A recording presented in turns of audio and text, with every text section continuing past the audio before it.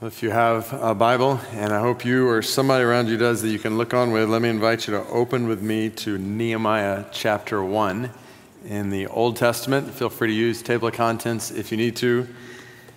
Nehemiah chapter 1, and as you're turning, I want to welcome those of you in Loudoun and Prince William, Montgomery County, as well as those who are listening in from Arlington as we wait to get into our new physical location there.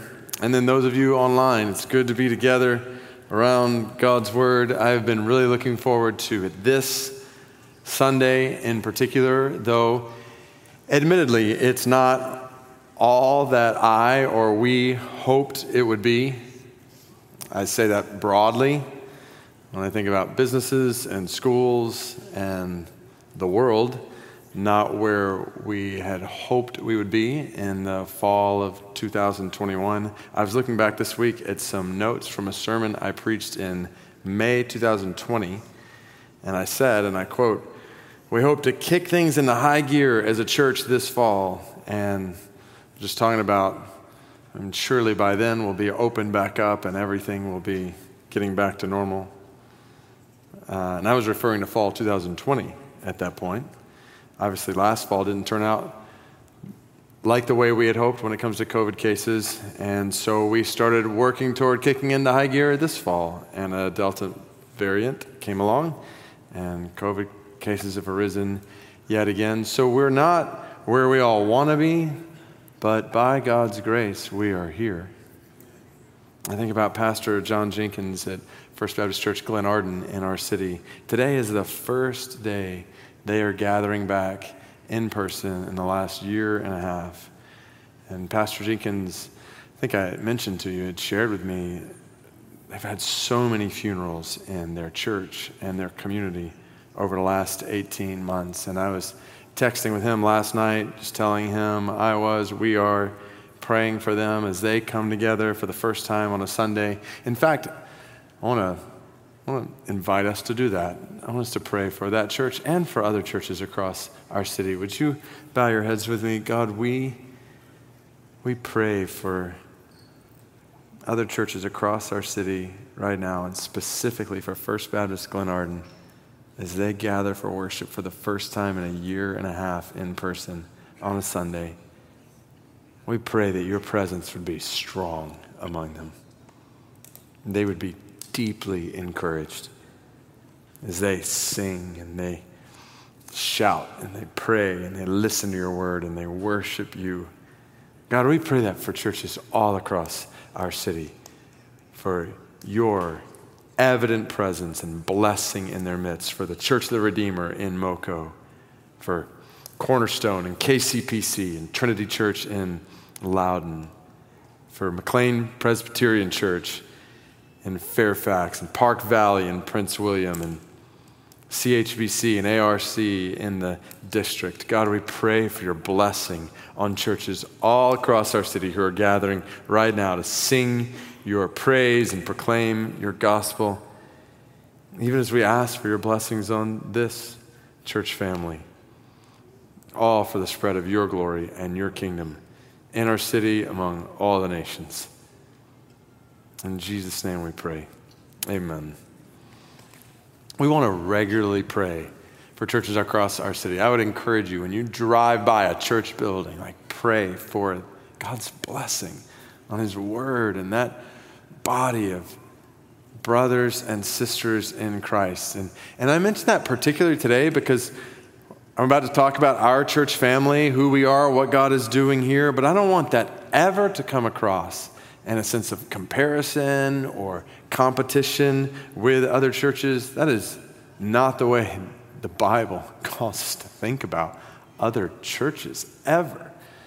We rejoice in Bible-believing, gospel-proclaiming churches all across our city. We certainly don't think every Christian needs to be in this particular church in Metro Washington, D.C., and we gladly work with churches all across our city. We're not building our kingdom. We're building a much bigger kingdom. We want to see God's kingdom come through churches across our city and around the world for that matter. And the more churches there are that are proclaiming the gospel, the better. At the same time, today I do want to celebrate God's grace in this church family at this moment. And specifically, I want to call every single Christian here today to commit, or if you're already committed, recommit in a sense, your life to a local church, whether it's here at NBC or one of the many other churches in our city, to resolve not to just attend a church, but to commit your life to a local church, to loving the members of that church, to following the leaders of that church, and to accomplishing the mission of that church. So let me say that one more time. I want to challenge every Christian here today to commit your life to a local church. If this is already true in your life, to in a sense recommit your life today in a fresh way to a local church, to loving the members of that church, the people who make up that church, to following the leaders of that church, to be in a church where you can do Hebrews 13:17 and gladly submit to the authority and direction of leaders who stand before God as shepherds who will give an account, and to accomplish the mission of that church, to be in a church where you believe in and are committed to how that church is carrying out mission. God has designed for every Christian to be committed to a church like that. The church was never intended to be a building that you go to once a week. The church was never intended by God to be an event that you attend every once in a while. The church of God was never intended by God to be a program that you participate in. The church is designed by God to be a family of brothers and sisters committed to each other as they accomplish a mission together. And if God's calling you to be a part of this family at NBC, I want you today to know what that mission is in such a way that you can say, yes, I want to be a part of that. Or you could decide, I think I want to be a part of God's mission in one of these other great churches. And at the same time, I know there are many here today who are not yet even Christians. You've not made the decision to follow Jesus. And today, God has brought you here to give you an opportunity to make that decision today. And I want to invite you to make that decision today. So, if the church is not a building or an event or a program, but it's a family on a mission, then what's the mission of this NBC family? And I want to answer that question in two ways. First, by just walking through the way that we summarize our mission as a church family. That may be new for some or maybe just a refresher for many. And then second, I want to show you this mission specifically through the lens of the book of Nehemiah, and specifically as it relates to this moment in our church. Let me start with the way we summarize our mission at NBC in one sentence. So this is how we summarize who we are, what we do as a church family. We glorify God by making disciples and multiplying churches among all nations, beginning right here in Greater Washington, D.C. That is the mission of this church family. And as I put that up there, like, this is not just words for the sake of words to kind of have something to say. Like, this sentence drives everything we do together.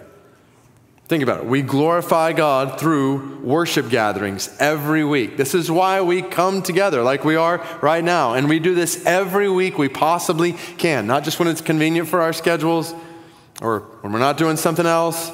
No, members of this family prioritize coming together every week for worship because we want to sing and shout and pray and hear the word of God and celebrate the Lord's Supper and celebrate baptisms as God's transforming different people's lives. This is our family gathering before our good Father every single week that we prioritize in our lives because it's really good to be together with our Father, and we pray it's really glorifying to Him in a way that then leads us to scatter and do what we say to do when we leave every one of these gatherings. Therefore, go and make disciples and multiply churches among all the nations through church-wide ministries for preschoolers and kids and students and young adults and those with special needs.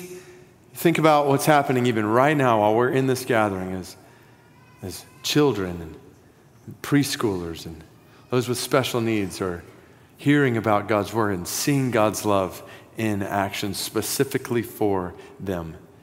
Or you think about ministries like Preparing for Marriage or Re-Engage to help couples in this way or that way, and all kinds of other ministries that, by the way, don't just happen out of nowhere.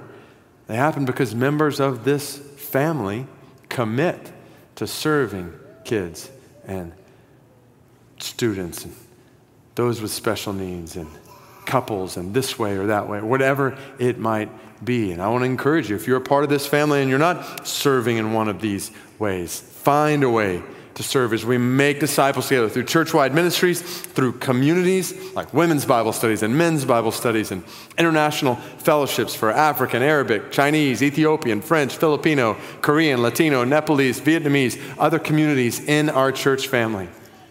As we make disciples through classes that are designed to help you grow in your knowledge of Christianity, your study of God's Word, your ability to care for each other, to process grief or support loved ones, to steward your financial resources. We have all kinds of classes for people who are interested in foster care or adoption, those who want to learn more about global mission, all those aimed at making disciples, and then finally and officially launching today something new church-wide that we've been talking about and building up to called church groups, which we envision in the days to come, Lord willing, every member of MBC eventually being a part of, knowing that will take a while. But these groups designed to take this large church and bring it down into personal community for every single member. Church groups designed to do three primary things: CGM, to care for each other well, to grow together in Christ, and to make disciples together on mission in the world, to be a part of a group that looks like the church, like we see in the book of Acts. That kind of community we want to experience in caring for each other, growing together in Christ, and making disciples together on mission in the world. And starting today, you can find information about church groups in the lobby at all of our locations and online. I'll point you to that later on. But all of this aimed toward making disciples together. And if you think about it, if we're actually doing that, if we're actually making disciples, leading more and more people to know and follow Jesus, then we will inevitably multiply as a church. Our goal is not just to get bigger at one location, but to start new locations in different places across our city that are still a part of the MBC family, like we have right now in different locations. And to start new churches all across our city, like City Light Church that was planted not long ago out of MBC, pastored by Nate Crew, knowing that Jesus has told us to do this, make disciples, multiply churches, not just among people who look like us or live near us, but among all the nations, starting right where we live. So that's why we are committed to global outreach, partnering together with brothers and sisters around the world, sending brothers and sisters around the world for the spread of the gospel. Lord willing, we'll have a service a few weeks from now where we fast and we pray and we ask God, like we periodically do at different points during the year, God, who are you calling out from among us to move somewhere else in the world for the spread of the gospel, particularly among people who've never heard it, through global outreach? Knowing all of that starts right here, through local outreach across our cities. We love this city and we care for this city. So you see how this mission forms the framework for everything we do. We believe God has brought us together by His grace as, here's the way I would describe it, a unique family, men and women from over 100 nations before one Father, surrounded by urgent need, over 5 million people in this city who need the gospel right now. Over 3 billion people in the world who have little to no knowledge of God's love in Jesus. Never even heard it.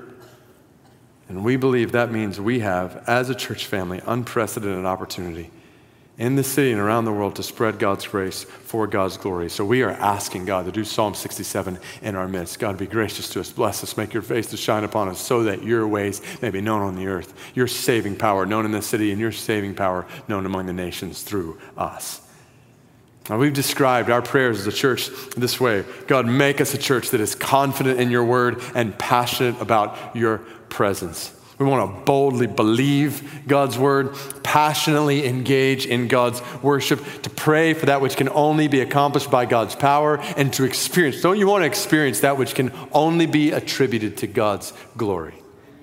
God, make us a church of radical devotion and radical grace. We want to be finished and done with casual expressions of Christianity and cheap distortions of grace, to love God with everything we have and to love our neighbors truly as ourselves.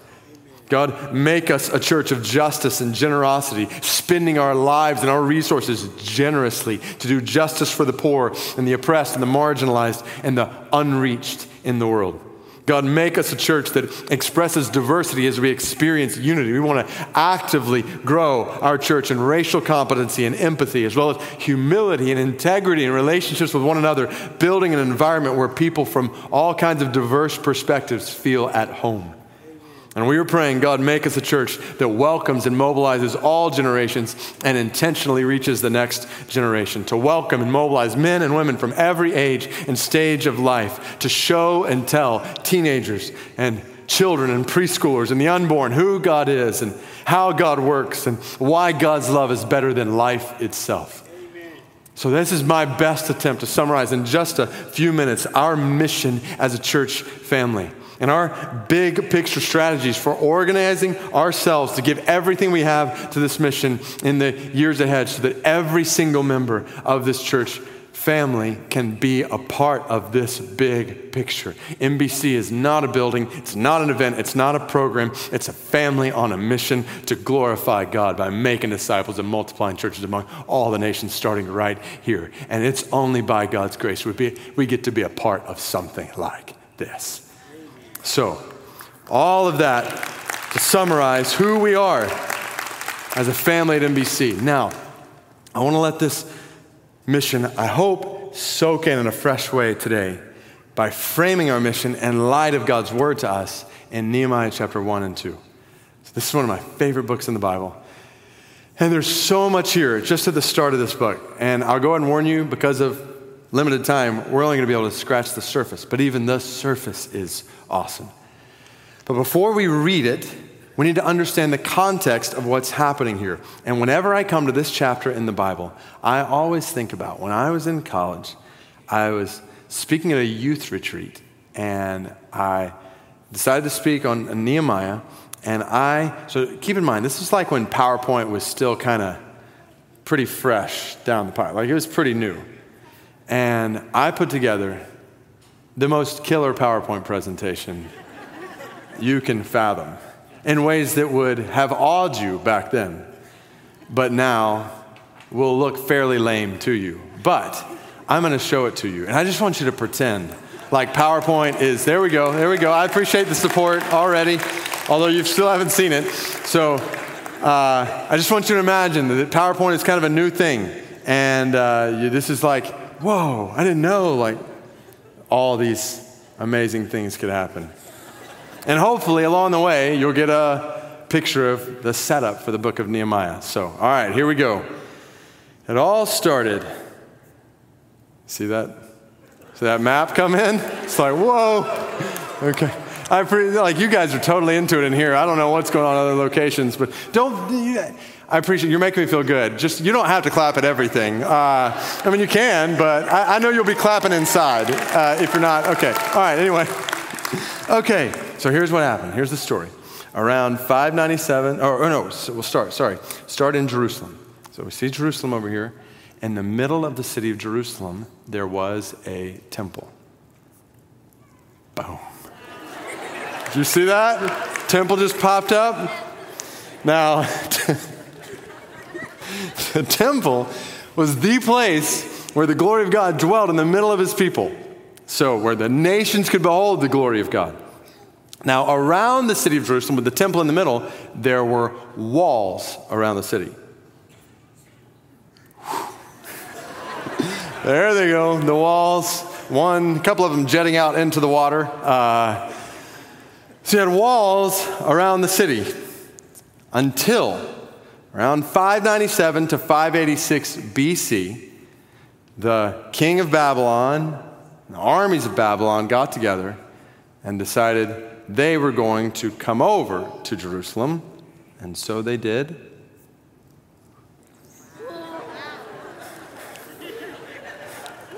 There were wows across the room here. I hope this is happening in other locations. I hope you are so mesmerized right now. So they came over, and once they came over, they destroyed the temple and the walls. Like they were there and they're gone. In 586 BC, the temple and the walls around Jerusalem were totally crushed, burned down. And then the people of Babylon took the people of Jerusalem into exile. Let's send them into exile. Here we go. See them traveling and spreading out. I don't know what the dots are, but it's like people spreading out. So you can imagine, like your home totally destroyed, you are then taken from your home to a foreign place, scattered, separated from family and friends, a new place. You don't know what's happening next. Now, that was the story of the exile, and this gives you some context behind it. Prophets were saying this is coming in the Old Testament, or were prophesying to God's people once this had happened. Fast forward to 539 BC, and the Babylonians get taken over by the Persians. And when the Persians take over, they decide anybody among God's people who wants to go back to Jerusalem can get together. And so some do, not all of them, but some do. They get together and they travel back over to Jerusalem. And once they get back to Jerusalem, anybody know the first thing they do? They rebuild the temple. Well done. So let's bring that temple back. In 516 BC, this is the book of Ezra, they rebuild the temple. But what's the problem? There are no walls around the city of Jerusalem, which means the city is open to attack from all sides. And that sets the stage for many years later. So that's 516 BC. Fast forward to 444 BC. And a man named Nehemiah is over in the Persian capital of Susa. And that sets the stage for Nehemiah chapter 1.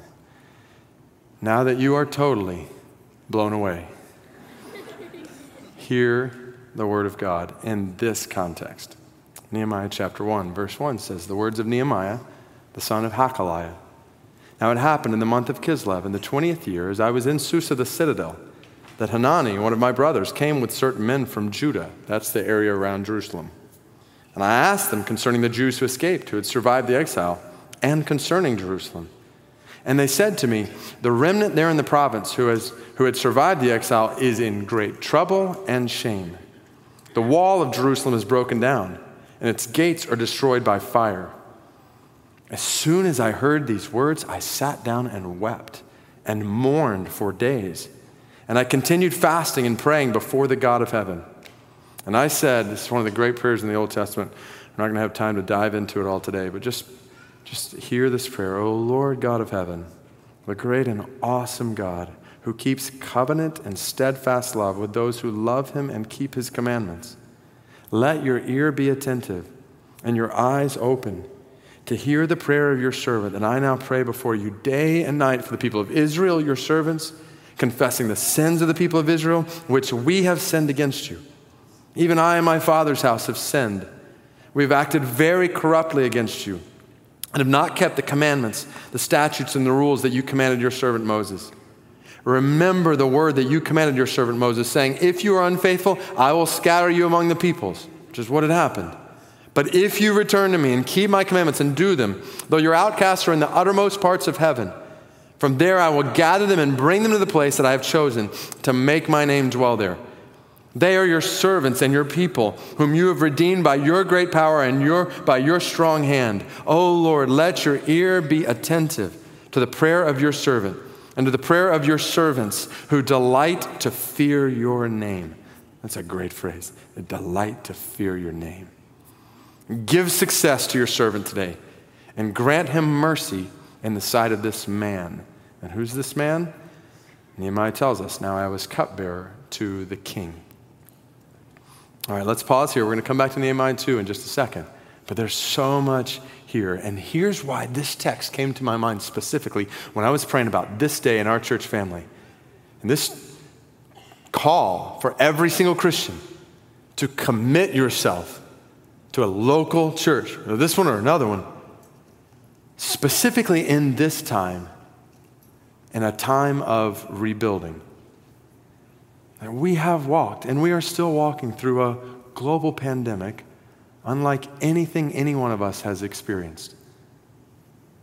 And we have experienced and are still experiencing all sorts of challenges and tensions in our lives, our families, our relationships, our work, our world, and our church, and churches across our country, in a way that has left, let's just acknowledge it, many things around us and in us broken, in a way that needs rebuilding. And today, God is calling us individually, as families, as a church family, to rebuild. And specifically to see our call to rebuild our lives, families, church family, at this time in a way that parallels Nehemiah's call to rebuild the walls around Jerusalem in that time. So here's the way I want to put it based on God's word. Again, so thinking, reframing our mission as a church in terms of Nehemiah's mission in this chapter, particularly in this moment. Here's how I would put it. In this time of rebuilding as a church family, two things. One, we are on a mission to care well for God's people. For each other. By God's people here, I'm specifically referring to the people who are part of this church family. Obviously, we want to care well for other Christians, all Christians, for God's people in other churches. We've already talked about that. But thinking specifically here about the people whom God has brought to this church family, who have committed to this church family in all the ways we talked about earlier, committed to loving the members of this local church, following the leaders of this local church, and accomplishing the mission of this local church. We're on a mission to make sure that every one of God's people in this church family is cared for well. And that's part of what this Sunday is all about. Let me show you this in Nehemiah, then we'll think about it at NBC. The very first picture we see of Nehemiah in this book, he's asking how the people of God are doing back in Jerusalem. Now keep in mind, you saw it on the map, Nehemiah is far from Jerusalem at this point. And he's got it made. He's living in the king's palace. He's eating the king's food. He's enjoying the king's drink. He's living the Persian dream. But he's concerned about how God's people are doing. And he asks about them. When he does, he finds out that they're in great trouble and shame. That was the language. They're not doing well. And as soon as he hears that, what does he do? He sits down and weeps and mourns for days. He starts praying and fasting before God. His heart is so broken on behalf of broken people. When was the last time, if ever, you wept and mourned for days, fasted and prayed for days on behalf of someone else's brokenness? Now, this is a powerful picture. And from this moment on, Nehemiah is resolved to care well for that people in Jerusalem. He's so concerned about God's people there that he practically forgets about himself the rest of the book. Think about that, because don't we so oftentimes reverse that? We can become so concerned about ourselves that we practically forget about other people. And Nehemiah was so concerned about other people, he practically forgot about himself. He's on a mission to care well for God's people. Now, in light of this picture in Nehemiah, I want us to ask each other how we are doing, even just in this gathering. I want to do something a little different. So if you have a smartphone, I want to invite you to pull it out and go to this website, Menti.com. I'm just going to ask you some questions. Let you know you won't have to put your name in here. You won't have to put any information, phone number, anything like that. It's totally anonymous. But I would invite as many people as possible to participate in this. And those of you at other locations, we had a little challenges earlier with timing on this. I hope this works out well, that you'll be able to be a part in the same way. But go to Menti.com. It'll ask you to put in a code, put in that code, and then you'll start getting asked questions. And as you put in an answer to a question, it should go to another question, another question. There are 10 questions that are in there. And what I want to do is I want us to just get a picture in just this gathering, in this room and other locations across the city at this moment, how we've been affected by the last 18 months. So if you go there, you should see that first question, if you've not already seen it. Over the last 18 months, how much anxiety have you experienced? And I just want us to get a picture of what's represented in the seats next to you right now, even as you share from your own seat. That around 75%, 80% close to it, have experienced a lot or some. But notice, almost half saying a lot of anxiety over these last 18 months. Very few people saying none. Less than a quarter, a little or none. And keep going to the next question. Over the last 18 months, how much loneliness have you experienced? And you picture again, over half of people saying, I've experienced some or a lot of loneliness. Since now and between now and when this pandemic started. And keep going. Over the last 18 months, how much anger have you experienced? Again, you're seeing the majority on the left side of these columns, aren't you?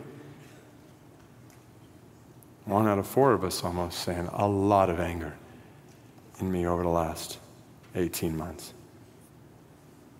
How much fear have you experienced during these days? Fear of the unknown.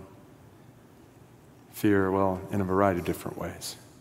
Just imagine all the different tentacles of fear represented in those 2 bars on the left. 1 out of 10 of us saying no fear over the last 18 months. How much discouragement have you experienced? Look at that. Just the amount of discouraged, disheartened, despairing days that we have walked through. Over the last 18 months, how much marital tension have you experienced? There's that not applicable line. Hopefully for those of you who were kind of at a low point until now, you were like, well, at least I don't have that one. So be encouraged. It's interesting though. I can't do the math off the top of my head, but I mean, a lot or some marital tension in these last 18 months represented there. What about just family tension as a whole you've experienced with your parents, maybe a teenager with your parents, or maybe with an adult with older parents, or with your kids, with siblings, family tensions around tables. I've had multiple conversations this last week, just grieving over tension in families in different ways. Again, over 50% of us, a lot or some. It affects things in our homes. And this, I know, is a big kind of blanket statement, but when you put it all together, mental, emotional, relational, and physical health, how healthy do you feel? And not a whole lot of us saying excellent, tip-top right now. And blessings on you if you're in the excellent category, by the way. Great for you. And then I didn't include spiritual health because I wanted to separate that out. Over the last 18 months, how would you describe your spiritual health? To realize, very few of us are thriving spiritually during these days. Then I think the last question there, just what word or phrase describes different emotions or struggles that you've experienced over the last 18 months? And when you think about it and you put different words and emotions in there, it forms a big cloud, and I'll just read you what it looks like. And the more times a word is mentioned, the bigger it is and the more central it is. Right at the middle of this word cloud is fear, frustration, anxiety, sadness, uncertainty, and tired. And then as I look around, disappointment, confusion, discouragement, overwhelming. I hope that just gives you a picture of why this mission is so important right now. Why I took the time earlier to talk about church-wide ministries and communities and classes and church groups, because can I just point out the obvious? There is no way we're going to help one another with all those emotions and struggles if all we do is sit next to each other in a room once a week. If that is our understanding of church, we've missed the whole point. We've missed the good design of God for our lives in this world if that's the way we think about church. Church is not merely sitting next to each other. Church is sharing life with each other, being in relationship with each other, with people who know our struggles and who are committed to praying for each other and loving each other and serving each other and encouraging each other, building each other up and weeping with those who are weeping and rejoicing with those who are rejoicing. There's 59 one another commands in Scripture, and we cannot carry them out if we just sit next to each other. That's why we are working, starting today in a fresh way. And I mentioned it's going to take a while, but we want every member of NBC to be in a body of believers, a church group where you are being cared for in your life, where you're growing together in Christ, where you can say, I'm pursuing Jesus, and I've got people around me helping me pursue Jesus, and together we're locked arms and we're making disciples on mission in the world. We've said our prayer is for every single member of NBC, for God to be able to take you, pick you up, put you anywhere in the world, and you will know how to gather together other believers, make disciples, lead other people to Jesus, be the church without dependence on buildings or programs or anything else, with just the Word of God and the Spirit of God. So that's what church groups are all about. And I want to call us today, based on God's Word, to see this is our mission. To care well for each other, for every single person among the group of God's people known as McLean Bible Church. And then, so to keep going in this time of rebuilding as a church family, then to see that we are on a mission to spread God's glory among all people. And I want you to see this in Nehemiah. So picture him weeping and mourning and fasting and praying. Is all of that just because he's concerned about God's people in Jerusalem and their well-being? Or is it that, and is there something more? Think about it.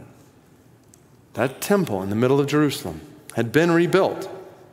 A temple that was intended to be a display of God's presence and God's glory, the one true God, Yahweh, the Lord, dwelling among his people, surrounded by nations that worshiped all kinds of false gods. So if you're in one of those nations surrounding Jerusalem and you saw this temple, this place supposedly dedicated to the one true God, and then you saw a city in shambles around it with broken down walls, what would you think about that God? You would think that God is weak. That God doesn't take care of his people. And Nehemiah knew, 1 Kings 8, 41 through 43, he knew the design of the temple was to declare God's glory to all the nations, so the people from all the nations would come to it and behold his glory. But the exact opposite was happening. Instead of exalting the name of God, Jerusalem was shaming the name of God. And yes, Nehemiah was concerned for the well-being of God's people, but on a much deeper level, Nehemiah was concerned for the glory of God's name.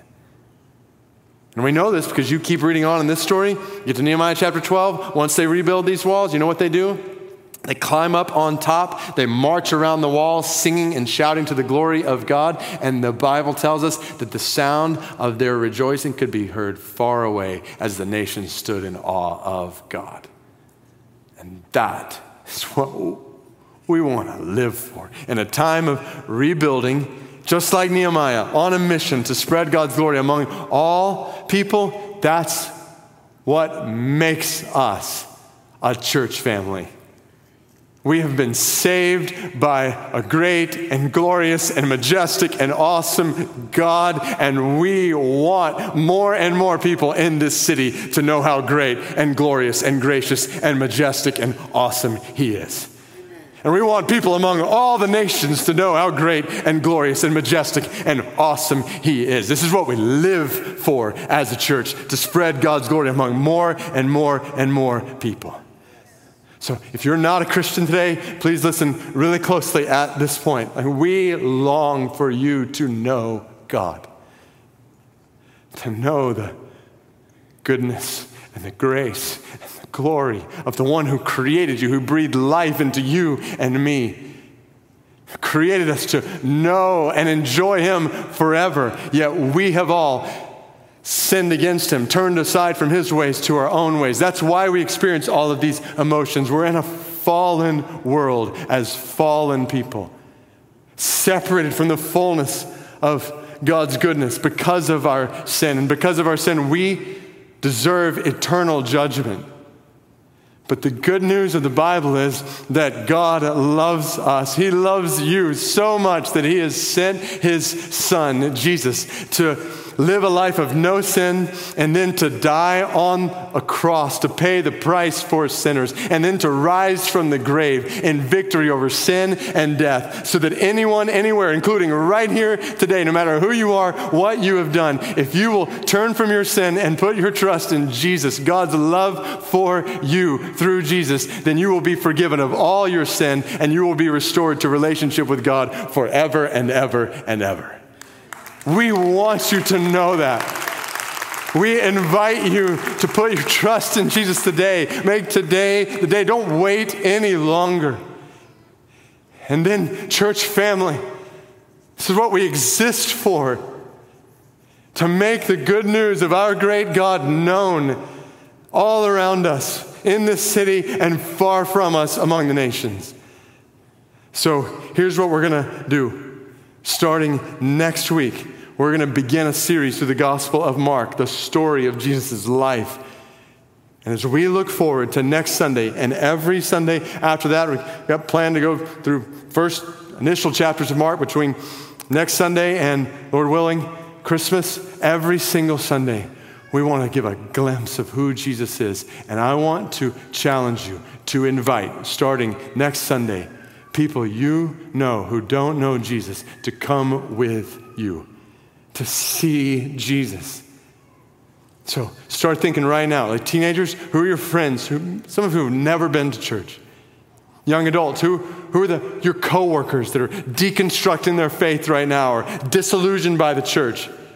Don't have anything to do with Christianity. For them to see Jesus, bring them. For us all to think about the family members, friends, neighbors, coworkers, people we just so happen to meet this week, that we have an opportunity to invite to be here next week, specifically next week as we start this series of the Gospel of Mark. Like, we're going to think Easter-like. It's just going to be focused on proclaiming the gospel so that people come to know Jesus. Invite people this week to come next Sunday. And then we're going to keep doing that week after week after week. Every week, calling people to repent, be baptized, follow Jesus. Experience the goodness of the grace and the glory of Jesus. This is what we exist for as a church.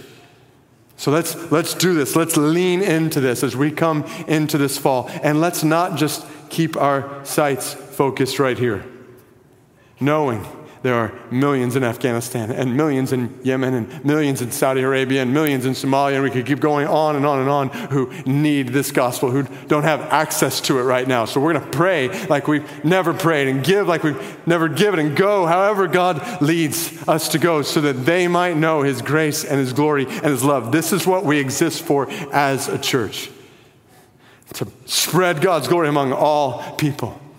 And not one Christian in this room, any of the locations we're gathered, not one Christian is intended to be the sideline, sit on the sidelines in this mission.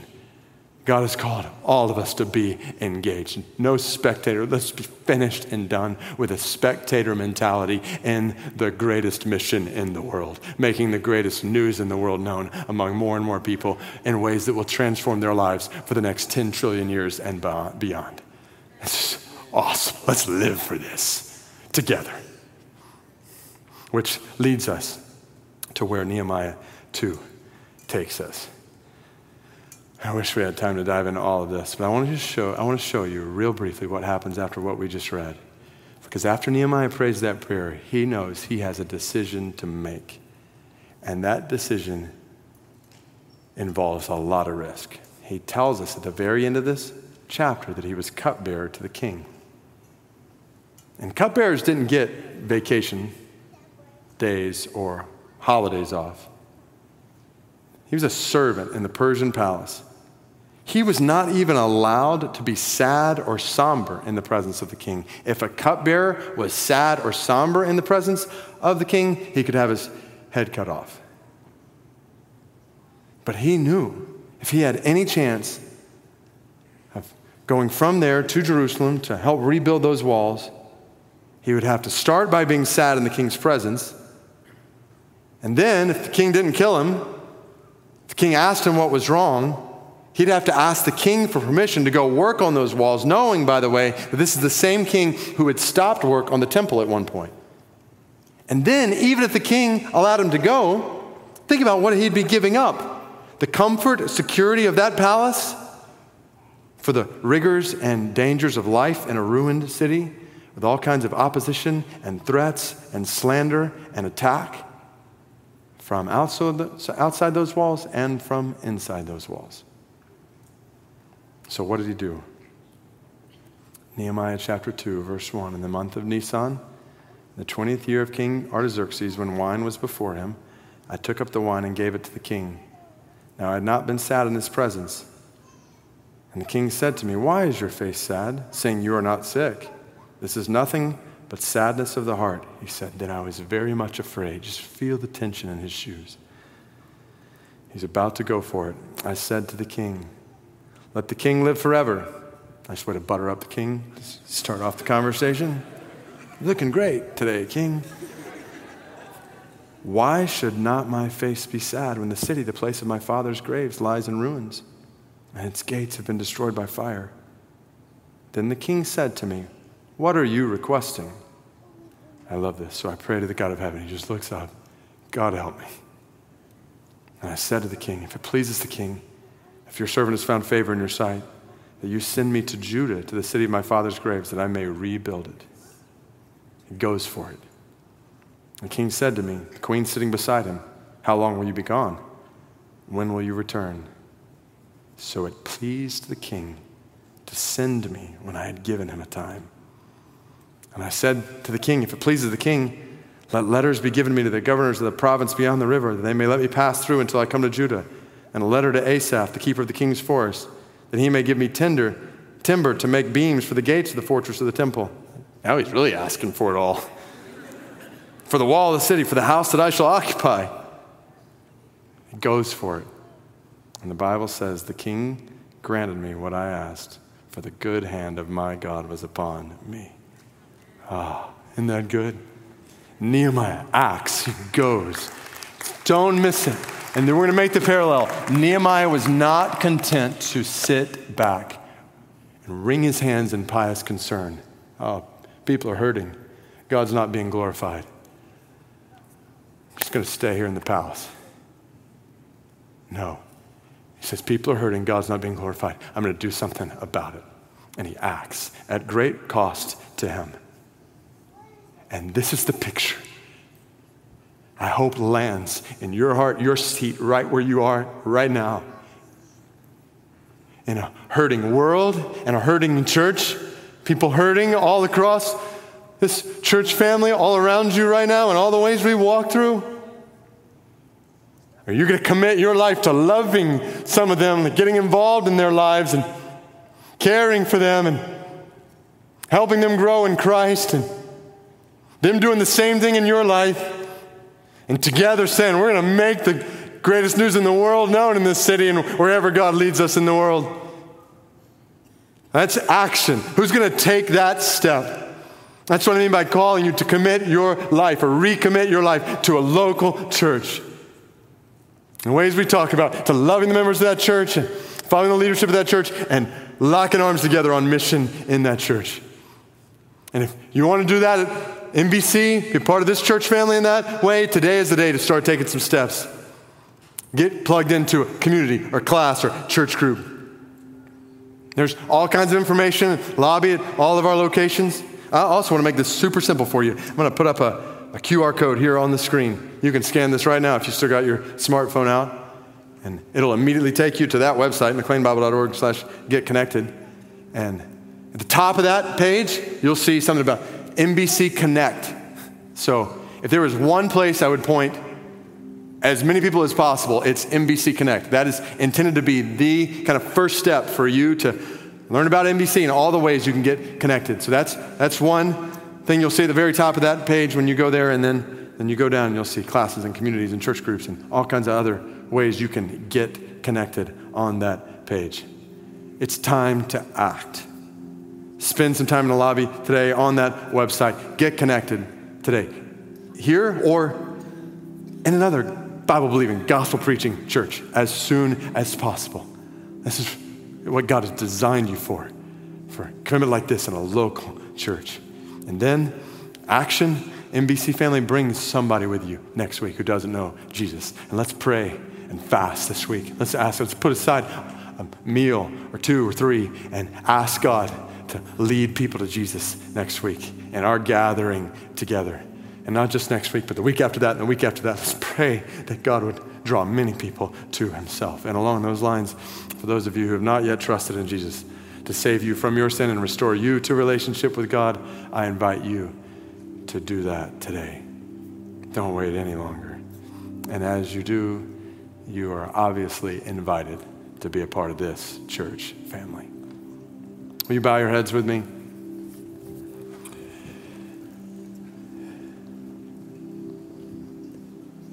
As we pray, oh God, our Father, I come to you as sons and daughters, brothers and sisters, and we praise you for the privilege of being a part of your church, your family, on a mission that nothing else in this world can even begin to compare with. So we pray all together, help us, just like you helped Nehemiah. We look to you, the God of heaven. Help us to do all that you're calling us to do. And in the process, make us, we pray, the church you've designed us to be, a church that's caring well for each other on mission, and a church that's making your glory known in the city and beyond the city. God, we pray, in light of Nehemiah chapter 2, may your good hand be upon us for the spread of your glory through us. Help us to rebuild in these ways during these days. We pray in Jesus' name. Amen.